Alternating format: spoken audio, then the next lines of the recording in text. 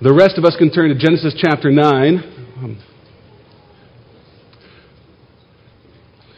At CBC here, we tend to work through books of the Bible in our sermons, not necessarily by topic, but by Scripture and working through. And it's just a way of ensuring that we hear from the whole counsel of God, even the hard and the ugly parts. And so that has resulted in a little bit of a Mother's Day tradition in that we choose some really weird texts for Mother's Day. Some of the harshest judgment passages of Scripture have fallen on Mother's Day, not necessarily by human design, but just the way it works as we work through these Bibles. So today's no different. We got a weird passage for Mother's Day, but I hope you go along with me as we're going to be in Genesis 9, starting at verse 18 in Genesis 9. Then we're going to actually work through all of chapter 10 as well. We may not read every word, but we'll work through the big sweeps of it. So I won't read the whole passage at the beginning, but I invite you to turn there with me. In Genesis 9:18 is where we'll begin today.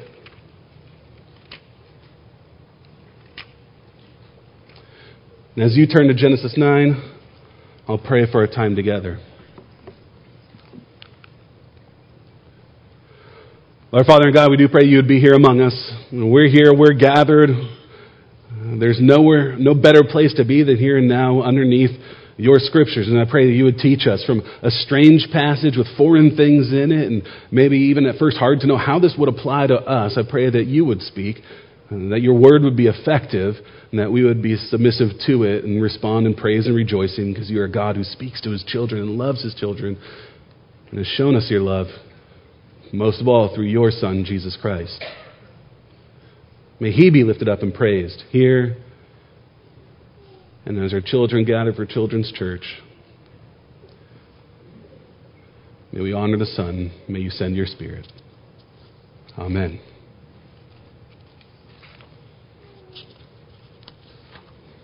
You may be familiar with the concept of the butterfly effect. The butterfly effect is a small event that through consequence has a catastrophic or large impact. So it comes from the idea of a butterfly flapping its wings in one part of the world and causing a typhoon in another. And of course that doesn't actually happen, but that's the idea. A small action that has a huge effect. There are countless examples of this throughout history. All big things have small beginnings. So one example would be a scientist once who was on holiday. Went out for vacation, was away from his lab for a month. When he came back, he noticed a petri dish of Staphylococcus bacteria had grown mold on it. And instead of throwing that dish away, he said, well, I'll just study this. This looks interesting. And as he studied it, he noticed that the mold had effectively neutralized the bacteria around it and stopped it from growing. He identified that this mold could actually kill bacteria, and that's how Alexander Fleming in 1928 accidentally discovered penicillin as an antibacterial and one of the most important discoveries in medical history, and led to the introduction of antibiotics because he happened to leave a petri dish out while he was on vacation. Another example of this could be the printing press causing widespread advancement in use of microscopes and telescopes. How did that happen? Well, with the printing press came much smaller typeface. With much smaller typeface came better need for better ability to see and enhanced glasses production. And because of that, because manufacturing became more commonplace, there were advancements in lens production and cost of lenses, which led to better and better microscopes and telescopes and advances in science. So these things have cause and effect. I heard, I don't know if this is true, that the French lead in cuisine and have been kind of cast as or known as the leaders in fine dining, and it had to do with them overthrowing the nobles and the noble class and the aristocracy. And a bunch of private chefs were out of a job. So they opened restaurants and became leaders in fine dining because of the revolution. Well, who knows if that's true. But we never know the consequences of our actions. Even small actions might bring huge results. So it gets to our text today. What we see here in chapter 10 specifically, is a recording of the multiplication of the human race, and it's spread all over. And there is a huge diversity of tribes and people spread all over the world who have different relationships with God and are blessed or cursed by God, and that all has to do with Noah deciding to make some grapes. That's how that starts. We have a huge spread of people, either blessed or cursed by God because Noah got into winemaking. We'll trace how that happens as we walk through this passage. And what we see here, kind of the main idea of the end of chapter 9 and chapter 10, is that as humans, we're united under Noah, but divided before God. All of humanity, we're united under Noah. All of us have the same parentage, the same roots. We all go back to the same family that left the ark. We all go back to them. But as people spread out, there was increasing division. And we're specifically divided in our relationship with God, whether blessed or cursed. There's both a great unity and diversity among humans and a division in our relationship with the Lord. What I want to do is walk through several divisions that we see in this passage. First, in verses 18 through 23, a division in morality. So where this first split happens after the first family comes out of the ark. There's a division in morality as Noah's sons react very differently to a strange situation. Look at verse 18 of chapter 9. The sons of Noah who came out of the ark were Shem, Ham, and Japheth. Ham was the father of Canaan. These were the three sons of Noah, and from them came the people who were scattered over the whole earth. Noah, a man of the soil, proceeded to plant a vineyard. When he drank some of its wine, he became drunk and lay uncovered inside his tent.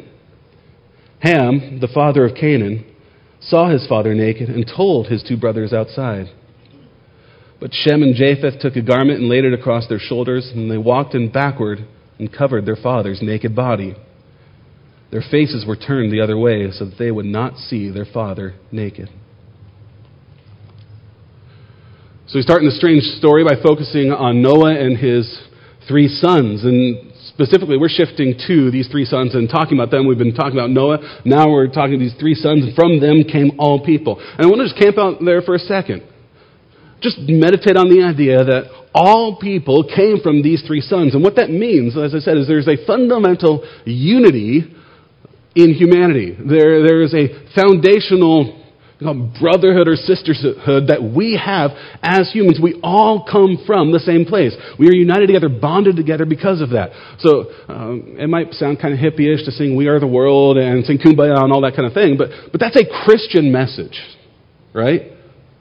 That is a biblical truth that we share an affinity with one another just by virtue of being human. By virtue of being human, no matter who you are, what you look like, what your background is, whatever creed, wherever you come from, we are united together in a broader family. That's a message the world loves right now, and I think it twists and contorts in some ways. But at its core is a Christian truth right back here in Scripture. And it means that we ought to have a general love, a general appreciation, a general respect for all humanity just by virtue of being human. We have a love for one another and a unity that comes from our united roots. Now, the downside of that is our roots aren't perfect. It says here, Noah is a man of the soil, man of the earth, like Adam, whose name means of the earth. It's a way of saying that Noah was new Adam, and also a farmer.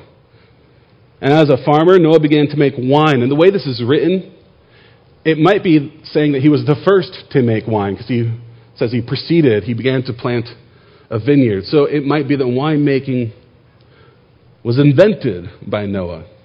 And he invented viticulture and viniculture.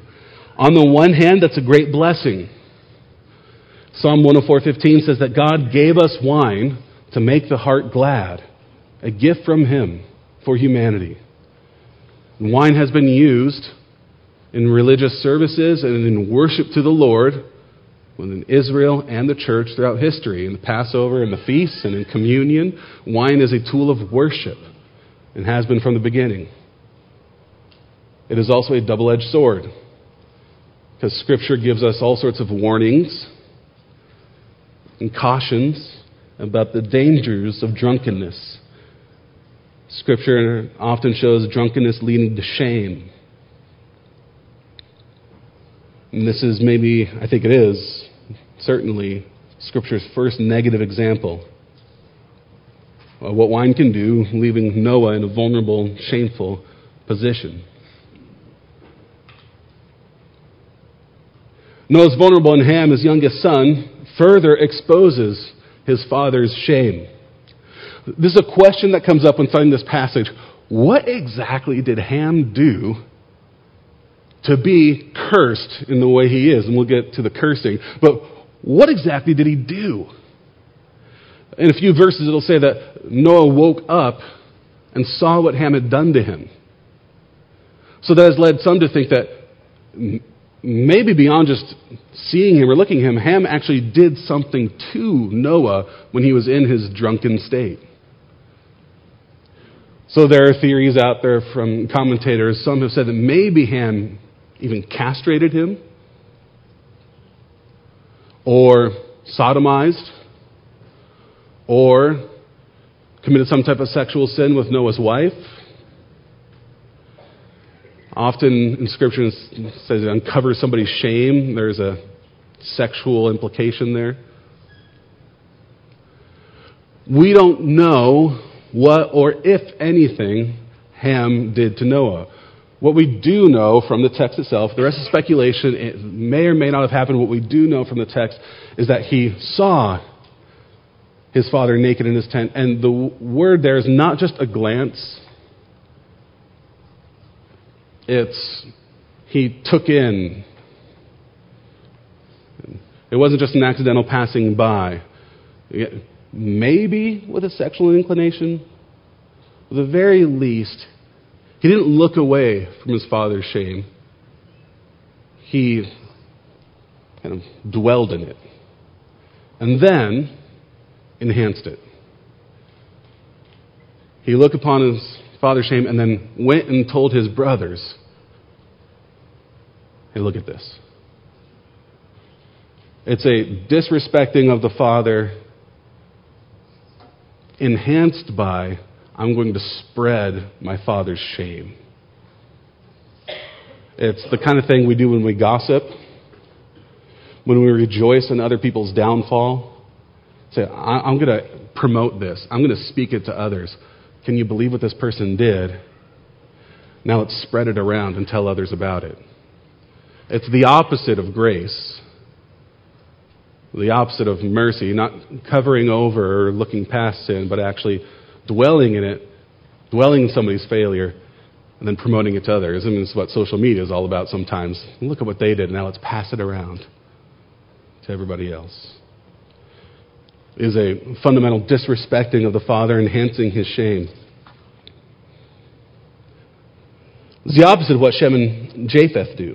They walk in, carefully lay a covering on him, make sure not to look upon their father. They show respect to their father, even in his imperfection, even in his mistake.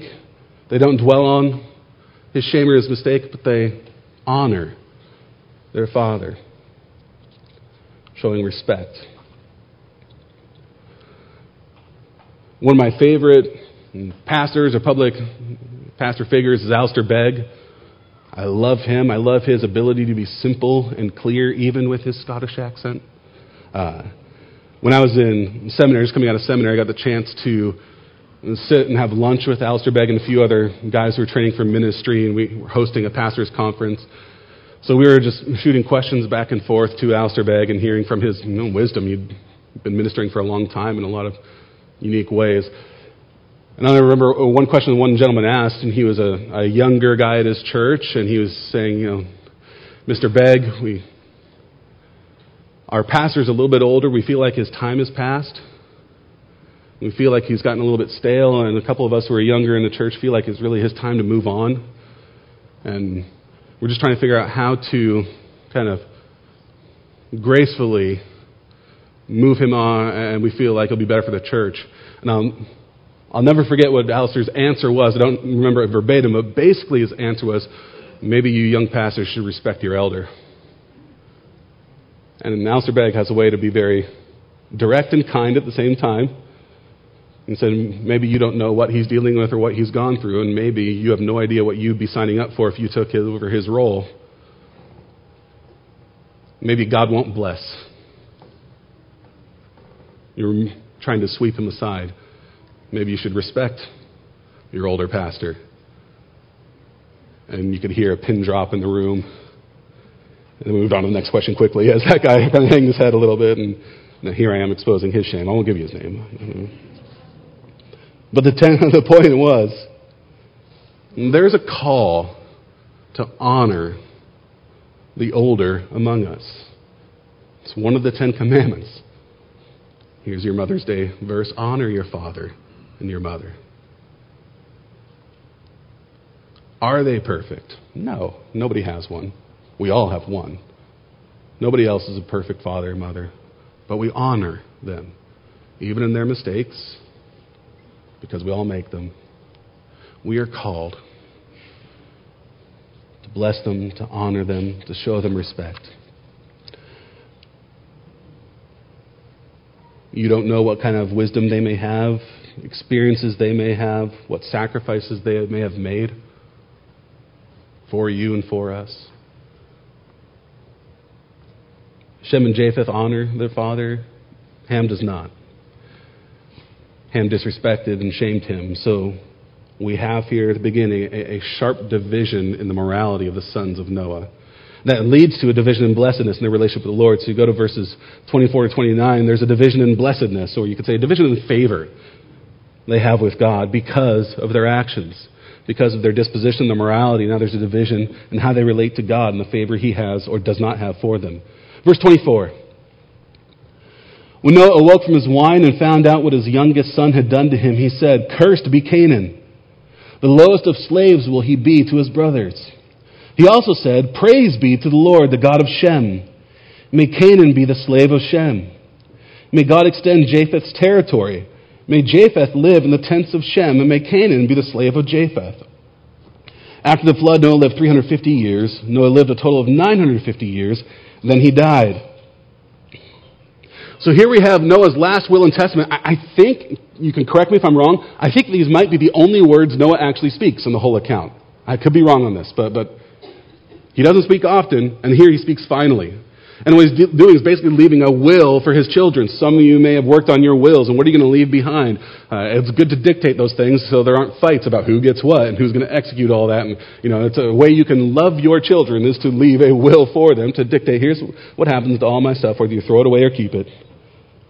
Here's Noah's will for his kids, and he speaks prophetically about what will happen to them. He can speak prophetically, and it's up to God to enact it. But he speaks about what will be left for his children. And what does Noah will? First, he places a curse on Canaan. Now that's interesting.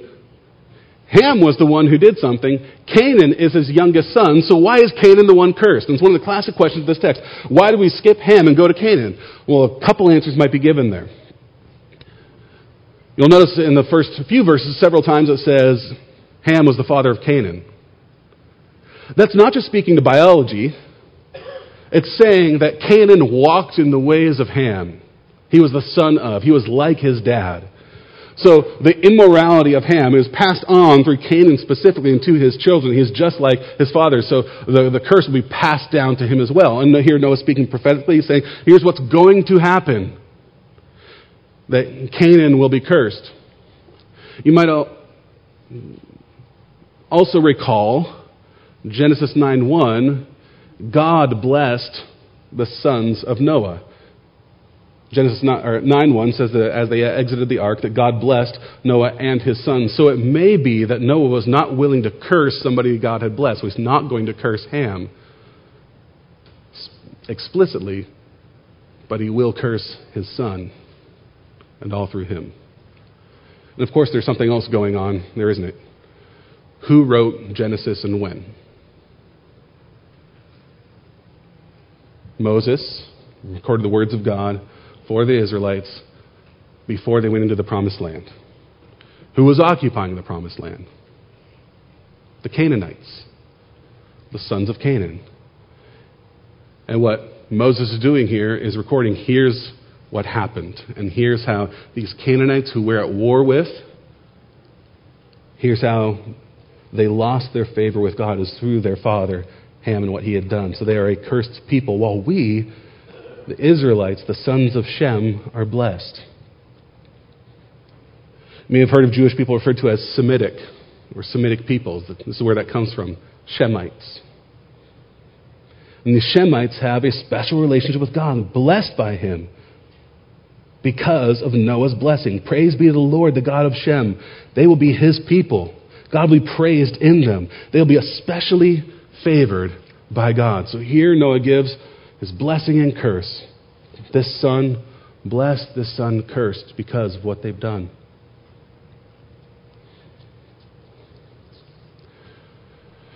That blessing and that cursing has a powerful effect. I was talking to another pastor in part of a different culture, and in his culture he was noticing that the young people were not respecting their elders and treating them with contempt or just least disrespect. So he said he taught this passage and he told his younger people, why do you not seek a blessing from your fathers, from your mothers, from the older people in the church? Why wouldn't you go visit them? He even said, bring them gifts. Spend time with them. And then ask them, would you pray for me? Would you bless me? Do you think that's the kind of thing God would honor? So he taught this to his church. He taught the younger people, go spend time with the older people in your church. Too often we segregate by demographic and by age, and we miss out on something that God has intended for His people. We think, oh, the younger people are all like this. Oh, the older people are all like this. Have you talked to them? No. Have you spent time with one another? Younger people, have you gone to the older people? Bless them. Spend time with them. And then asked, would you pray for me? There is nothing more impactful in your life than the prayer of an older saint. Without getting kind of too weird, too mystical, I think you'll be blessed if you have the elders in the room, the older people in the room praying for you. There's nobody I want praying for me more than the grandmothers in this room. Seek a blessing. You never know how you may benefit from it. But of course, this passage isn't just about blessing and cursing of a couple individuals. There's a greater thing going on here. It's explaining a spiritual reality that will echo throughout time. There are certain people, certain lineages that are cursed and blessed by God, who God favors and God does not. All people live under God's care and provision and receive His grace, but there are some peoples from the beginning God has shown favor to. He has chosen, He has loved. Israel, one of those people He has chosen to love. The church, God's people He has chosen to love, that He has called out. Who are these people that God favors? How are they favored? Let's think about that as we turn to chapter 10. We have a division in morality that leads to a division in blessedness amongst Noah's sons, and that's going to lead to a division in lineage that works its way out through all of chapter 10. I don't think I'm going to read it all. I might just kind of highlight sections. So as I go through, I'll just point out names and interesting things. And then hopefully by the end, we'll kind of see the bigger picture of what's going on. This division in lineage has been called the Table of Nations. From what I understand, it's kind of a somewhat unique piece of literature in ancient history. There's no other genealogy quite like this because this isn't really actually a genealogy. There are names but there are also names of individuals mixed with people and places. So it's not just a family tree, it's an explanation of how people spread out from Noah, and where they came from and where they went and where they settled. Most of the names, of almost all of them, are unfamiliar to us, and historians have worked through trying to plot out where each one kind of correlates to now. And a lot of them are known. I won't bore you with all the details because I don't remember them or know them. So we're going to skip over a lot of where those names are, but just trying to get kind of moving general pictures. So the first names you'll notice are the sons of Japheth. And this is kind of interesting. Japheth is the least focused on character of the three sons. We don't spend as much time with him or on his sons. But you'll notice in verse 5, from these the maritime people spread out into their territories by their clans within their nations, each with its own language. So it mentions maritime, and if you do the research and where all these people are, the sons of Japheth kind of spread out to the Mediterranean and to Turkey and to Greece. So when you think of sons of Japheth, think they went on the seas, Greece, Turkey. Now here's what's interesting about these people. They don't really show up much the rest of the Old Testament, do they? Japheth is kind of pushed to the side. But what is the blessing, going back a few verses, that Japheth got? Shem was blessed, kind of first and foremost. And then, Noah says to Japheth, you'll be blessed too. You will dwell in the tents of Shem, or live in the tents of Shem. These people in Greece and Turkey, somehow they would be blessed whenever they came into the blessing that had been passed on to God's people, the Shemites. When will that happen? Happens in your New Testament. As a blessing that comes through Israel, goes out to the nations, to the Greeks, to the cities of Turkey where Paul ministers and plants churches. When you live and dwell in the tents of God's favored people, His blessing goes out. There's a gospel preview here. The blessing on the sons of Japheth.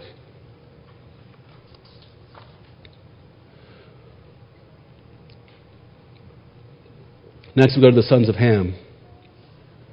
Names stand out here amongst the sons of Ham. Cush, Egypt, Canaan, the Philistines, Hittites, Jebusites, Amorites, Girgashites, Hivites, Sodom, Gomorrah, Babylon, Assyria. Essentially all the enemies of Israel come from the sons of Ham. There's one guy in particular that is named there, a guy named Nimrod, which I don't know if that's true when you were growing up, but I remember Nimrod as being like, oh yeah, Nimrod, like that's a name for idiot. Right? That's not how it's used here. That's not how he was remembered, and it's not how he would have known. I think by the time Moses is writing this to the Israelites, he would have been like a legendary figure. Nimrod of the past is a name that invoked fear. Nimrod. Who was he? Well, he was kind of the world's first tyrant, the first Genghis Khan. He was one who was famed as a warrior and a hunter. It says he was, what's the phrasing? A mighty hunter before the Lord. Which is not saying that he had a relationship with God. He's saying he was so great that kind of God took notice.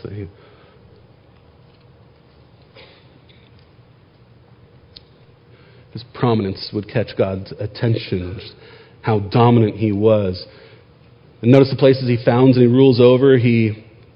Places like Babylon, Assyria, and Nineveh, he's responsible for the establishing of those people. So he is a great figure in Israelite history.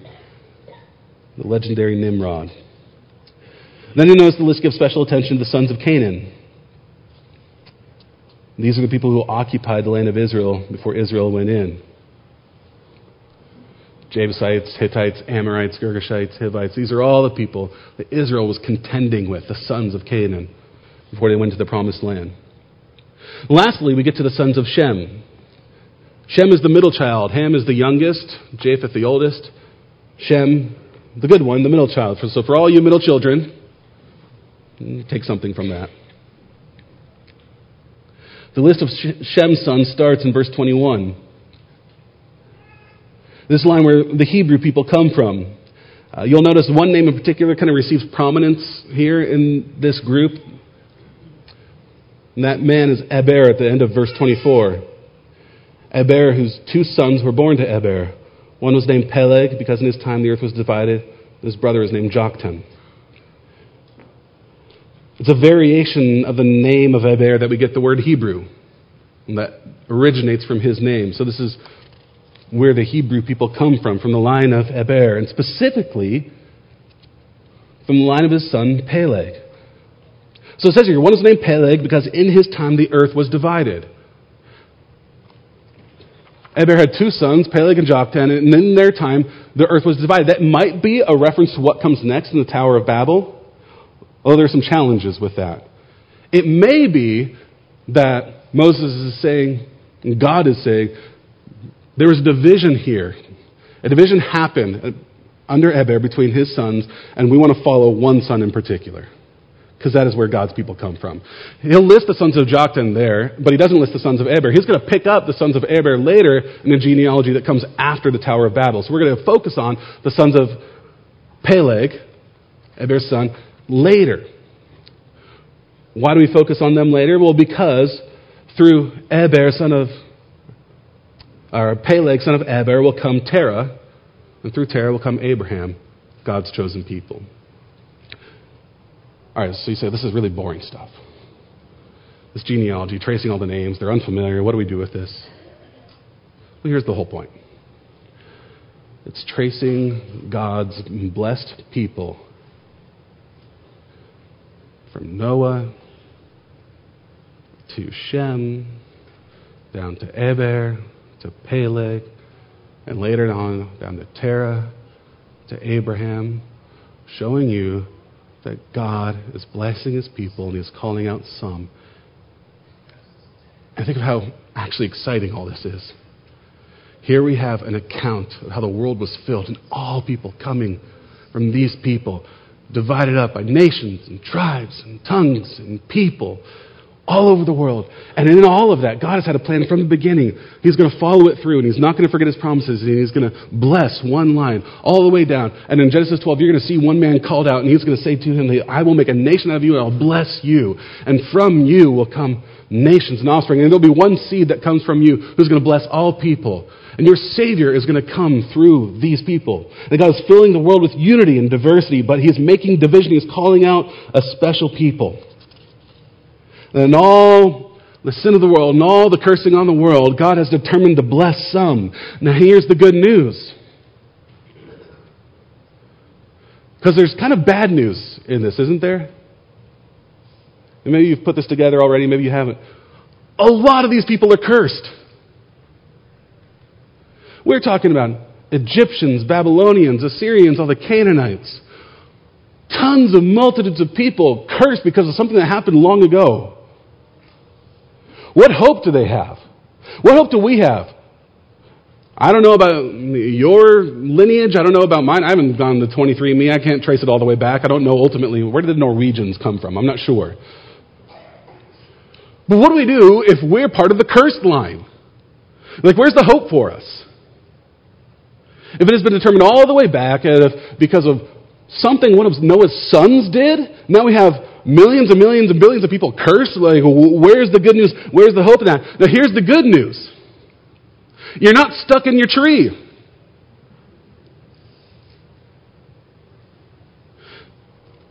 There's going to be a story about a woman named Rahab.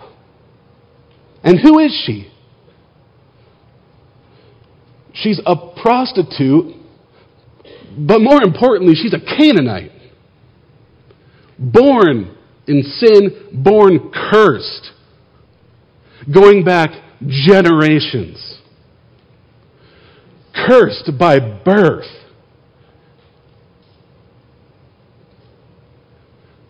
But she chooses to dwell in the tents of Shem. And she says, I'm going to align myself with those people. The people who are favored by God. And she is saved. And that is true for all people, no matter what you were born into, No matter what your family tree is, no matter what sins you inherit, you may think your family is cursed. You may look at your parents on this Mother's Day and say, I wish I had a different mother because mine cursed me. Then we look at the grace of God in the gospel where he takes cursed people and says, you can be part of the blessed people by grace, by faith.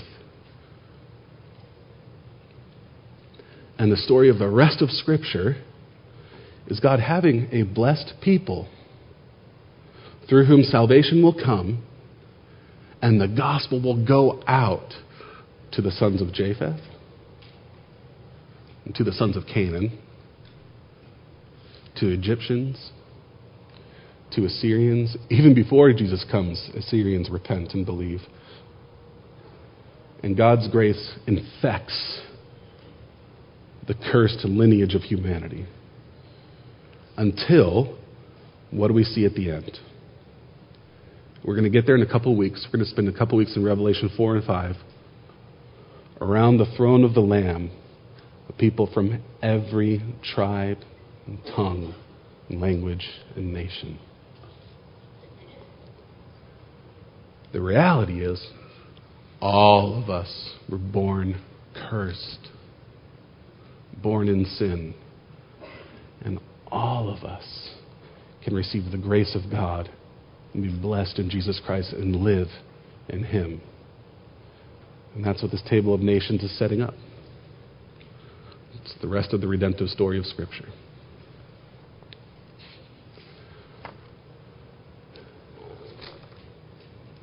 We're all united as humans. United under Noah, united in our sin. But God has called out, He's divided up humanity, and some are going to come and be blessed. I'm going to leave you with just a quote from Paul from Ephesians 2. Remember that at that time you were separate from Christ, excluded from citizenship in Israel, and foreigners to the covenants of the promise, without hope and without God in the world. But now, in Christ Jesus, you who once were far away have been brought near by the blood of Christ. Cursed at birth and far away, but brought near by grace. Would you pray with me?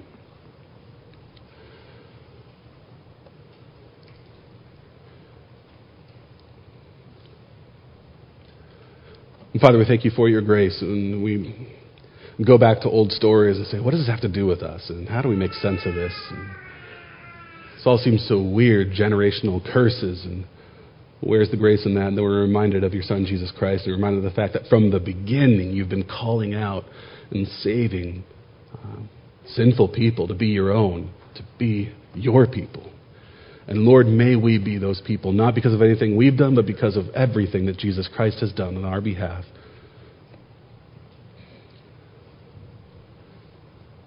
Whatever background we come from, we know we can have life in you, and we praise you for it. Amen.